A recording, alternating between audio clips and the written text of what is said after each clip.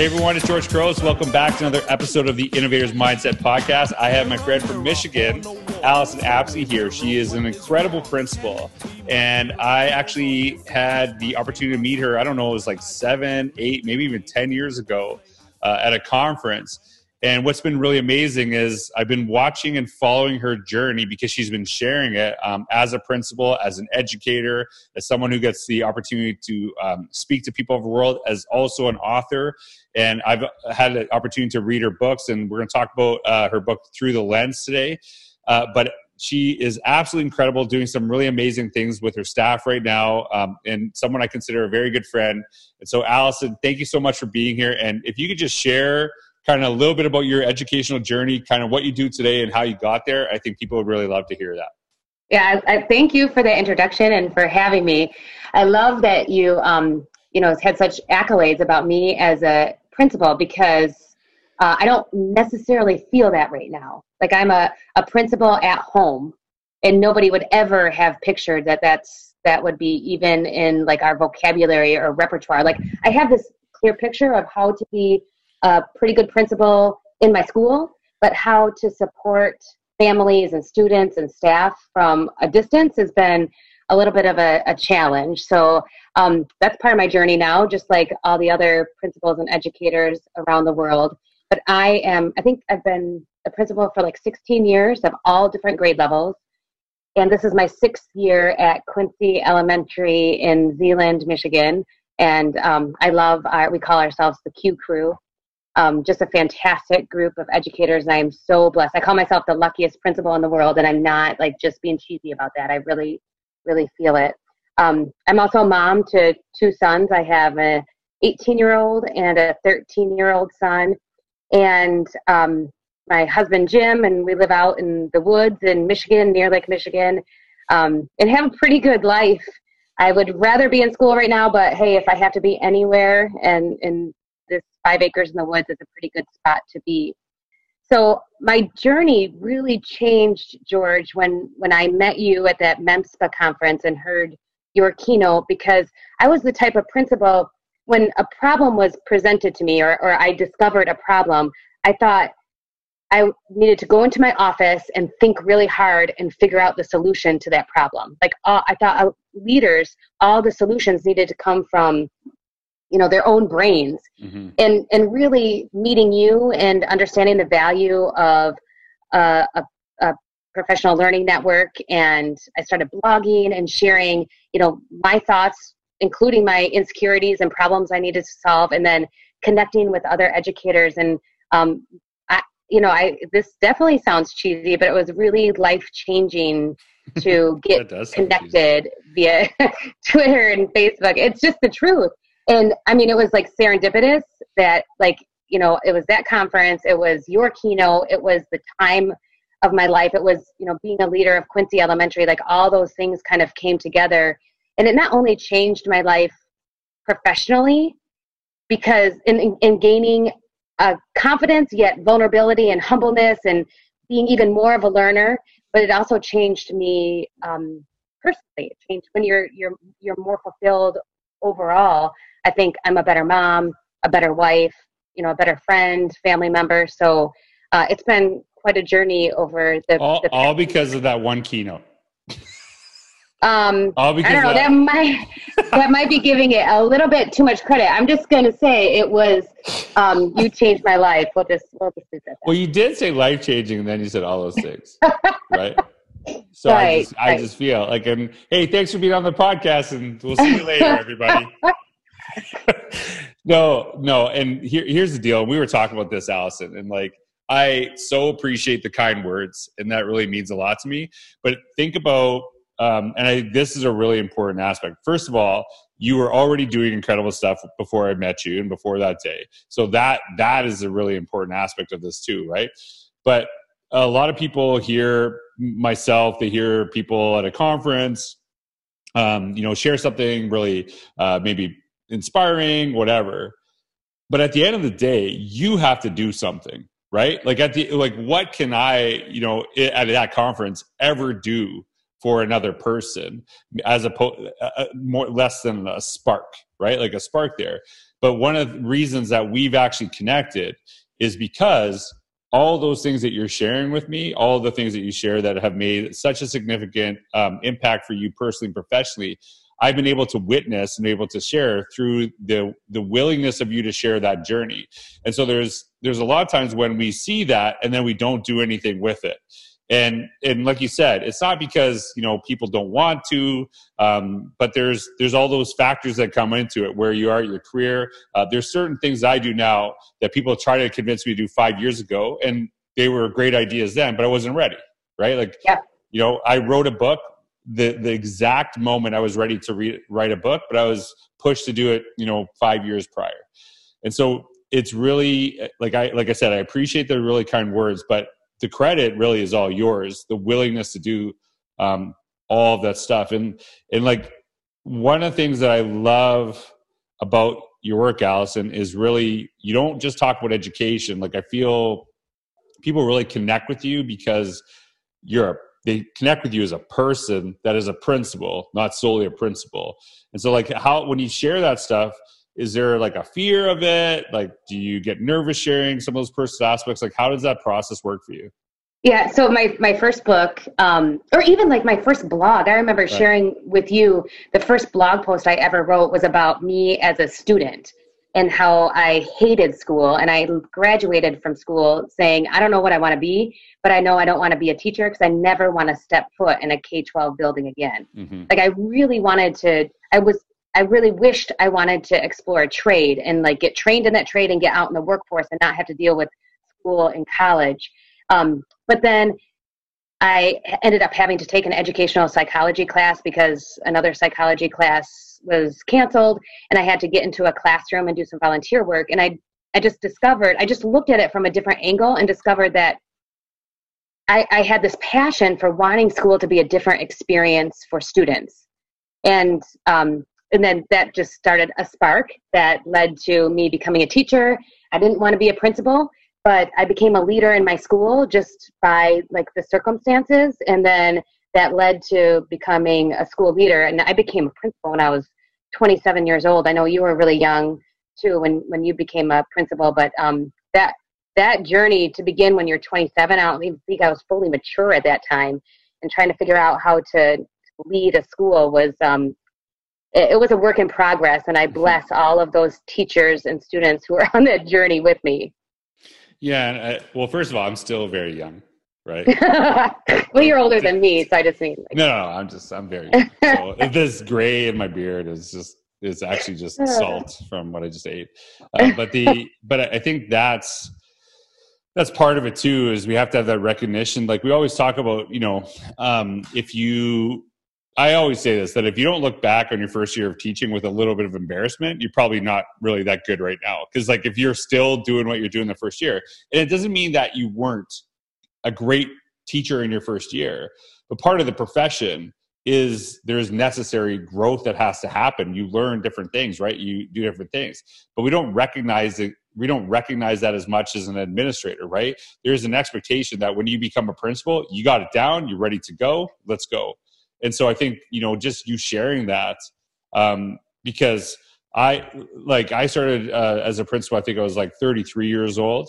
But there's things that I did then that I was proud of at the time that I look back and go, wow, like there's way better ways I could have done that now. Sure.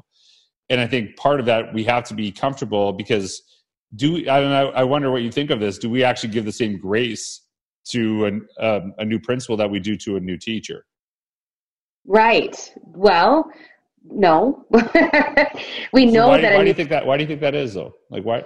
Like, I know they're responsible for so many things, but, and I'm not saying we don't want people that are incompetent, obviously, but there should be some grace through that process.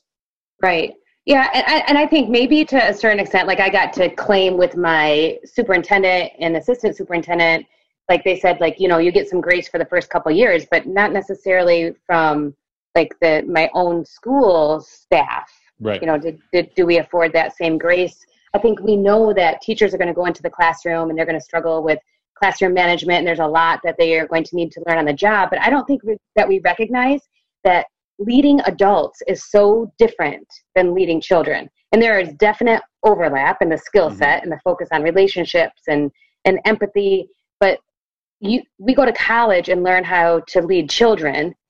I mean, I did go to grad school to try to learn how to lead adults, but we get into this profession because we're good at working with children, and working with adults is a completely different ball game. And I think that's part of the reason, like, you were successful as a teacher, flipping over to the leadership side should be no problem, no brainer, but there is a huge learning curve that we don't. I actually, and I think, like, it's interesting because we haven't really decided where this conversation is going, because that's not how I do the podcast. We just have conversations and see where it leads to. But I actually can tell you straight up, I know some people that were amazing teachers who were not great principals, and I actually know some people who were not great teachers who were amazing principals. Yeah.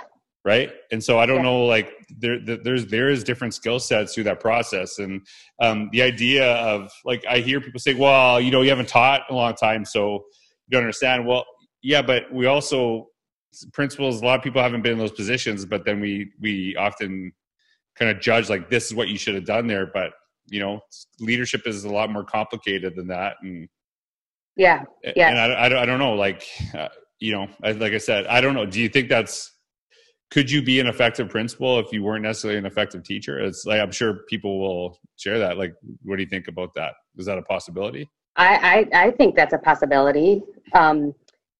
So, there's different kinds of principals. There's principals whose strength are really like instructional leadership. There's principals whose strength are, like management and facilitation and logistics. And then there's principals who are really relational and, help you feel supported as a person. And I think, like, an effective principal has to be a combination of all of those. But there are principals who are really strong in a couple areas and not as strong in another area. Yeah. I wouldn't consider myself like strong in every single area. I have, after 16 years, I still have so much to learn.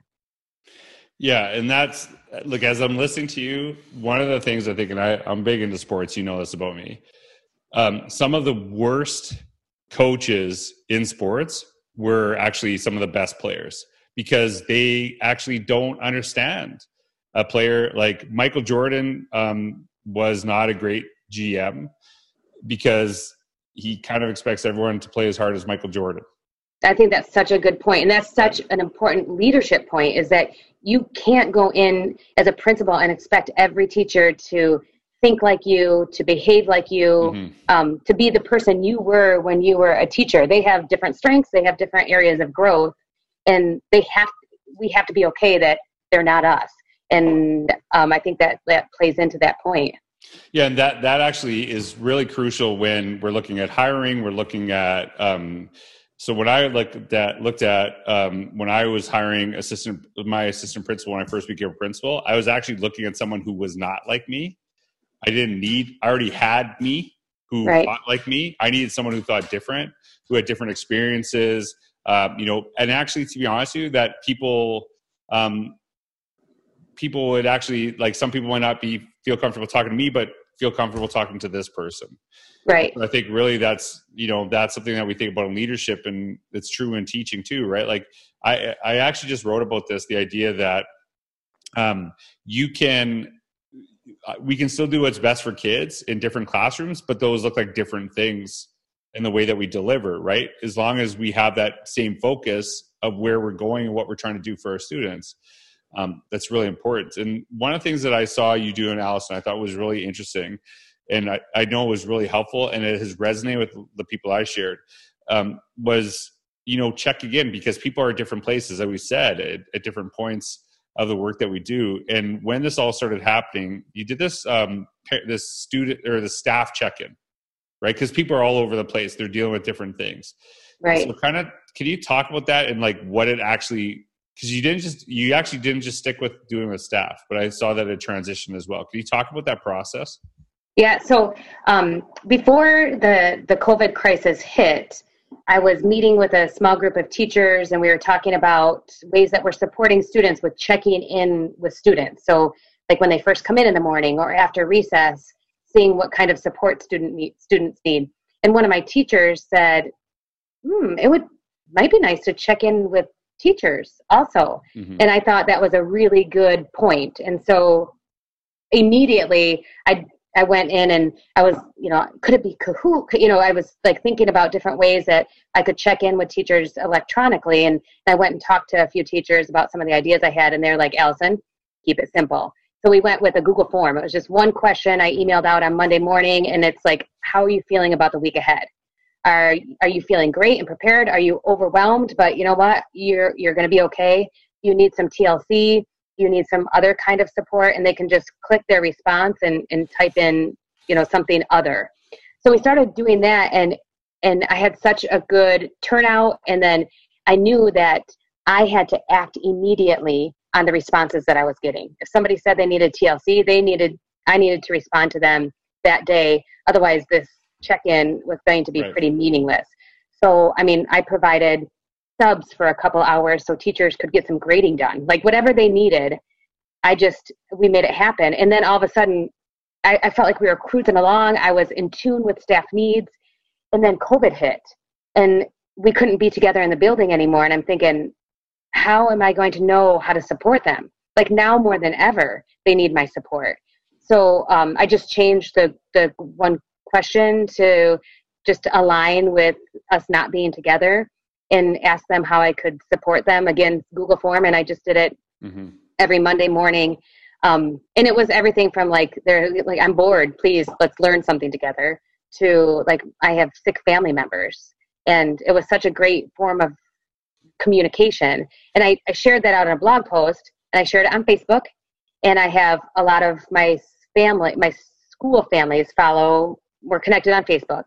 And one of my parents said, hey, what do you think about doing a form like this for families? And so then I changed the Google form to adapt it to families, and we did a Friday check-in with families, and I added that to the blog post. And that was another good tool to hear, like, how are you doing? Do you have sick family members? Do you need anything? And, how can we support you? And I had a really good response in the beginning, and it's kind of trickled off as we've moved along, but we have a few different other ways that we're connecting with families also. So, they weren't my ideas. Yeah, I think as I'm listening to you, one of the things I think about, sometimes I'm really upset with somebody, right? And you get really bothered and whatever, and you got to have that conversation. And then I'm so mad about it. And then they just say sorry, and it's like, okay. And it's just fixed, right? And I think the reason I bring that up is because as I'm listening to you and listening to that process, just that people are asked is probably pretty powerful. Do you know what I mean? Like just that acknowledgement that you know that. And I think probably even kind of going through that process, you probably helped quite a few people by just asking the question in the first place. Yeah, I totally agree. We have one guideline at Quincy where if a teacher ever needs to use the bathroom or take a quick break, all they have to do is call the office and somebody's going to go and fill in for them. That's the same concept. Nobody has ever, probably a handful of times in the 6 years I've been there, have they even, called the office and needed anything. But just knowing that support is available and there, it just changes our mindset. It creates a need-satisfying environment at school for teachers, which is step number one in creating a need-satisfying environment for students. Yeah, well, and that's, I think that a lot more people are focusing on that, as rightfully so. And it's something I've shifted in my language, is that I've always talked about what's best for kids, but what really was best for kids is really serving the adults to make the right decisions. It's kind of like when I fly, right? You'll see airline companies say oh, we always do right by our customers. But then they put people in situations where they can't answer really common sense questions like, oh, I got to talk to this manager, and I could talk to this department, but they don't have a phone. And the reason they don't have a phone is because they don't want anyone to talk to you. So they say that, but then they don't put the people closest to the customers in the situations where they can be successful. It's the same thing with teaching, right? If you really want to help the kids, you got to make sure that the people can have the autonomy to do what they need to do. They have the support, and why that's so crucial. When you talk about one of your big themes in the work that you do is serendipity. And I wonder, I was first exposed to this term from some movie about serendipity. Do you know what I'm talking about? Well, yes, I do. What's John the movie? Cusack and Kate Beck. Serendipity. It's John Is it just called Cusack. Serendipity? Yeah, 2001. Kate Beckinsale and who? John Cusack. That's who it was. Yeah. And that's the first time. I wonder if that like term was well known before that movie, or it's like I didn't know that thing until I actually saw that. Right. So, that's where I fell in love with it too. The movie. Well, that's the connection, is that movie. Serendipitous. So basically, okay, so what does that mean? What does that mean for the people who haven't watched that lovely rom-com? But also, talk about serendipity, what it means, and how does this have to do with what we're going through right now? Yeah. So, I mean, serendipity itself is like a happy accident. So it's an event that is happy that, we stumble upon. And for me, actually, okay, so I watched the movie in 2001, and I was actually teaching 7th and 8th graders at the time, and I was going to teach them a character education class. And we were a William Glasser choice theory school, and so we taught choice theory, which, we don't have to go into that. But I knew if I called it character education or if I called it choice theory to these 7th and 8th graders, they would roll their eyes as they're walking in the door of the classroom. And I just watched the movie, and I loved the idea of happy accidents and looking for happy accidents in our life. So I called the class Serendipity. And my latest book is called The Serendipity Journal, and it's a middle grades realistic fiction chapter book. And I actually had my 7th and 8th graders write to me. We wrote back and forth in Serendipity journals. And then it's funny because I started my blog, and I didn't know what to call it. And I was talking to my secretary, and I'm like, I started this blog. Would it be dumb if I called it Serendipity in Education? Because I've always just been the idea of, if we travel through our lives looking for the happy accidents or beautiful lessons in everything we experience, I think that leads to living a richer, more fulfilled, and happier life. And not everything is roses, and I am an optimist, but I do realize that there is a whole spectrum of emotions that we've been given that, in themselves are pretty beautiful and can teach us things, and things really suck in the moment. But I also think that if we are continuously looking for the gifts that every experience, like COVID-19 to, my experience of losing my mom, to joys beyond our imagination, all of those things teach us something. And if we look for them, I think life is much better. So that's my take on serendipity. So sort of like a mindset. Something like that. Something like that. Well, and that's, I think, it is hard.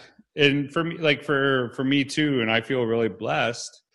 And I know I'm in a good situation. I know many people aren't in the same situation that I am, to find those moments right now with, a lot of perspective shifts. We were talking about that before we got on the conversation.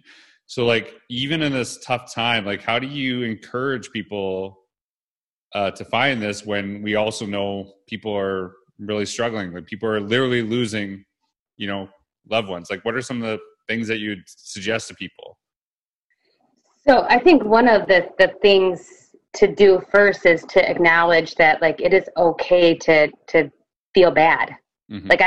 We don't want to pile guilt on top of the bad feelings we have. So there are times when I have just felt bad. You have, everybody has, and it is okay to sit in that for a minute. But then the next step, in order to change how we're feeling, we have to change what we're doing and how we're thinking. We don't have direct control over our feelings. We can't wiggle our nose like I Dream of Jeannie and change how we're feeling. But we can take a walk or do laundry or have a conversation with a loved one. And once we change what we're doing and begin to change what we're thinking, then all of a sudden our feelings can follow along. So, I mean, that would be the recommendation I'd have to anybody, which is just to think about how can we change what we're doing and what we're thinking, and that leads to that changing how we're feeling. Yeah, and I think for me, I know I've struggled with quite a bit with mental health, and when we talk about that, everyone's journey is different, right? Some days, to be honest with you, I actually I don't know if I could say this, if I'm saying this the right way, but some days I actually need to have a really crappy day. Like, it's like, I just need to like not do something today, not to try to get myself out of this. I just need a little bit of wallowing. And I think I want to share that because I think that's part of being human. That's part of who we are and part of the struggle. But I do try to, like, I'm thoughtful of like, okay, what did I eat in this day? What did I, what exercise did I do? And to like see like what things actually maybe made the day harder for me or made the day better for me, and trying to be thoughtful of that. Like, I actually started journaling quite a bit, which to be honest, you thought was a little crazy before. I'm not gonna lie. Like, I was like, nah, I'm not journaling. Are you kidding? And then it's like, it's helpful because it's just sitting down and thinking about like, why do I feel like this right now? Right. Right. And so like it's not, I don't know if it's your latest, educator. I think it's your latest educator books. And I think the journal, came out after, but you talk about like through the lens of serendipity, and it seems to be really relevant to right now. And so can you kind of share a little bit about that book and kind of like, some of the relevance to like what people are going through right now? Yeah. So the book is called Through the Lens of Serendipity. And then it has the longest subtitle, I think, in the history of subtitles, which is Helping Others Discover the Best in Themselves, Even if Life Has Shown Them Its Worst. And that's the whole book. That's the whole book. That's the whole thing too.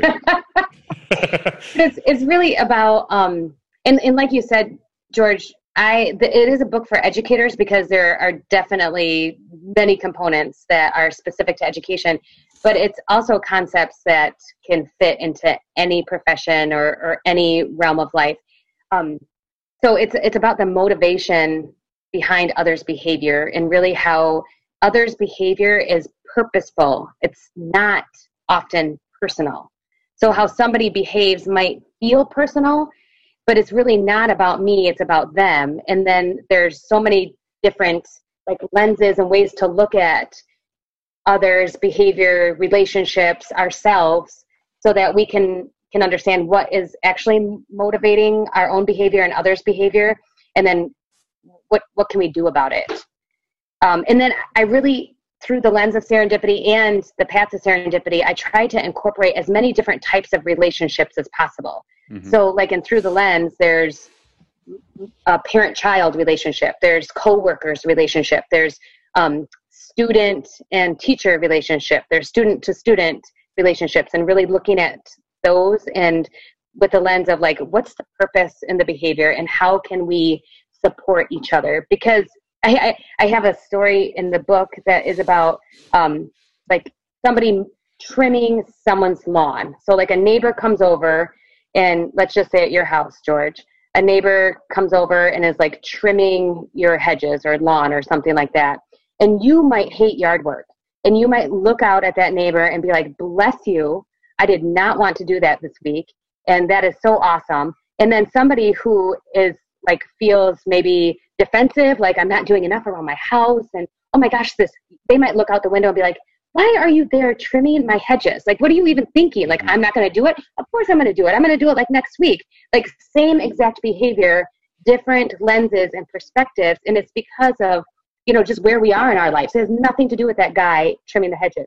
It has everything to do with how I'm feeling about myself and what's going on in my life right now. And that's really, that theme is incorporated throughout the book. And just one more thing I'll just point out too is, so it's a trauma-informed book, and we have lots of trauma-informed books out there. I totally recognize that. But this one also, I think a really valuable part in this book is really looking colleague to colleague. Like, how can we support colleagues who are supporting students in crisis? How can we support colleagues who are going through some challenges at home personally? So it takes that idea of, like a trauma-informed approach or environment, and then applies it to the whole school environment. Yeah, I think that for me in education, this is something, and I've talked about this before, as a principal, I would really talk to my staff and say, like, if you need a day, like, I don't need you to be physically sick for you to get a sick day. And that to me, because there's a lot of struggles that we have that you can't physically see, but they don't allow us to be our best selves that day for our kids. And sometimes just that single day off. And I think, to be honest with you, as an educator, as a teacher, I know I needed those days, and I struggled to take them sometimes. And because I was like, oh, look at all the work I'm gonna have to do just to take this day. Right. And so like a lot of teachers will actually avoid that for themselves because of the anxiety of all that they have to deal with. And so I really appreciate that focus that you have on kind of how we take care of one another, because the default, and I think is, and maybe I shouldn't say that, right? Maybe it's just some of my experience of what we hear is something that is your role, Allyson, as a principal. But really, I'm sure you have days you struggle and you need support. And, the whole, well, that's how you get to pay the big bucks. It's kind of like a dismissive statement. I'm sure you need support too, but I think as well, we need, in a classroom, it'd be great if we all support our kids, but we also want to create the environment where the kids support one another too. And so It's no different on a staff, right? And I think that, yeah, it's great. We want to know that our principal supports us, but I also want to know the person across the hall has got my back too. And they're there for me, and, they see me as a person, not just a colleague. And I think that's something, what are some ways that you could actually, be strategic about that, kind of setting up that support from colleague to colleague? I think, what you talked about first, modeling that. I think every time I've sent out that check-in, I get at least one teacher commenting back, thank you for always asking how we're doing. How are you doing? Mm-hmm. And so I think that's the modeling from a leadership perspective. But then I think it's also important to talk about it and have conversations of, I might snap at a colleague because I'm having a rough day. Like, don't hold that in and harbor it until, you're about to blow. Come talk to me about it. And and then just giving tools of, we can go up to somebody and say, are you mad at me? It kind of feels like you're mad at me. And that can open, that might be an easy way to open the door to a conversation about, that snap that happened before. And just, I think we do a lot of talking about, we are the Q crew and we have this set of values. What do those values look like in the lounge? What do they look like when we have a staff member who is going through a challenge at home? What do they look like when we have a staff member who has a student who's going through a crisis and is so scared of how everybody's judging them because they can't control the student? And then of course, what does it look like teacher to student or student to student? And really making sure that we're fulfilling what we value in every relationship in every area of the school. And people need that right now more than ever, right? We need to be able to lean on each other more than ever, even though it's harder to see each other face to face, but just is as important, if not more so. And so, Allyson, the one question I ask everybody, and really appreciate your openness and the sharing of your stories, but what's one piece of advice you give to people right now in education as we're going through all of this? I connect. We still need to connect. I'm doing, whole group Zoom staff meetings, and they're fine. I really actually don't like them that much because there's so little connection in it, and I do most of the talking. But the small group staff meetings that we get together, in our grade level teams, or with our support staff, those conversations have kept us, have maintained our relationships, because I value so much just walking around the school and saying, hey, I'm thinking about this. What are your thoughts? Or somebody suggested this. What do you think about that? And having those kind of conversations are so important to continuing to have the same culture as we can't be together. So connect. There you go. There you go. That's it. Yeah, I appreciate that. And Allyson, as I'm listening to you, right? And I feel, to be honest with you, really validated in some of the work that I do, and I'll explain to you what I mean by that. So one of the things that I really try to get people to do is really do what you said, is connect and share these amazing stories and share all these things. And then, you know, years ago we met, you do this. And so I'm sitting here and I'm just thinking, how blessed am I? Not just all the other people learn from you, but am I that I get to listen to you and learn all the incredible stuff from you? Because that, to me, like, the whole thing is I have these incredible conversations with people. I have these, you know, on individual level, but the world is so much better in education and outside as well, because your willingness to share, your willingness to tell these stories. So like, I'm so grateful that we connected years ago, because I'll tell you, the world of education is better as you share your stories with it, Allyson. I think it's really powerful. Oh, that's so sweet. Thank you. You know that I feel the same way about you. And I just want to circle back to a question you asked me about that being vulnerable and putting that first blog post out, or putting that first book out. And just to encourage, anybody who is listening, like, I didn't think I had anything to share. And you don't think you do until you start sharing. And and you can't really get the most out of the connections unless it's a two-way street, that you're sharing and then also learning. So I just appreciate so much your encouragement to put myself out there, and not just me, but so many others. And this is one thing I'll say about what you just said. You say you don't have anything to share, but you would never say that if you were interviewing for a job. Sometimes we say that because we're terrified of like what other people think. But every person listening to this, if I said, hey, what's something really powerful that you do in your teaching in an interview, you'd have no problem answering that question.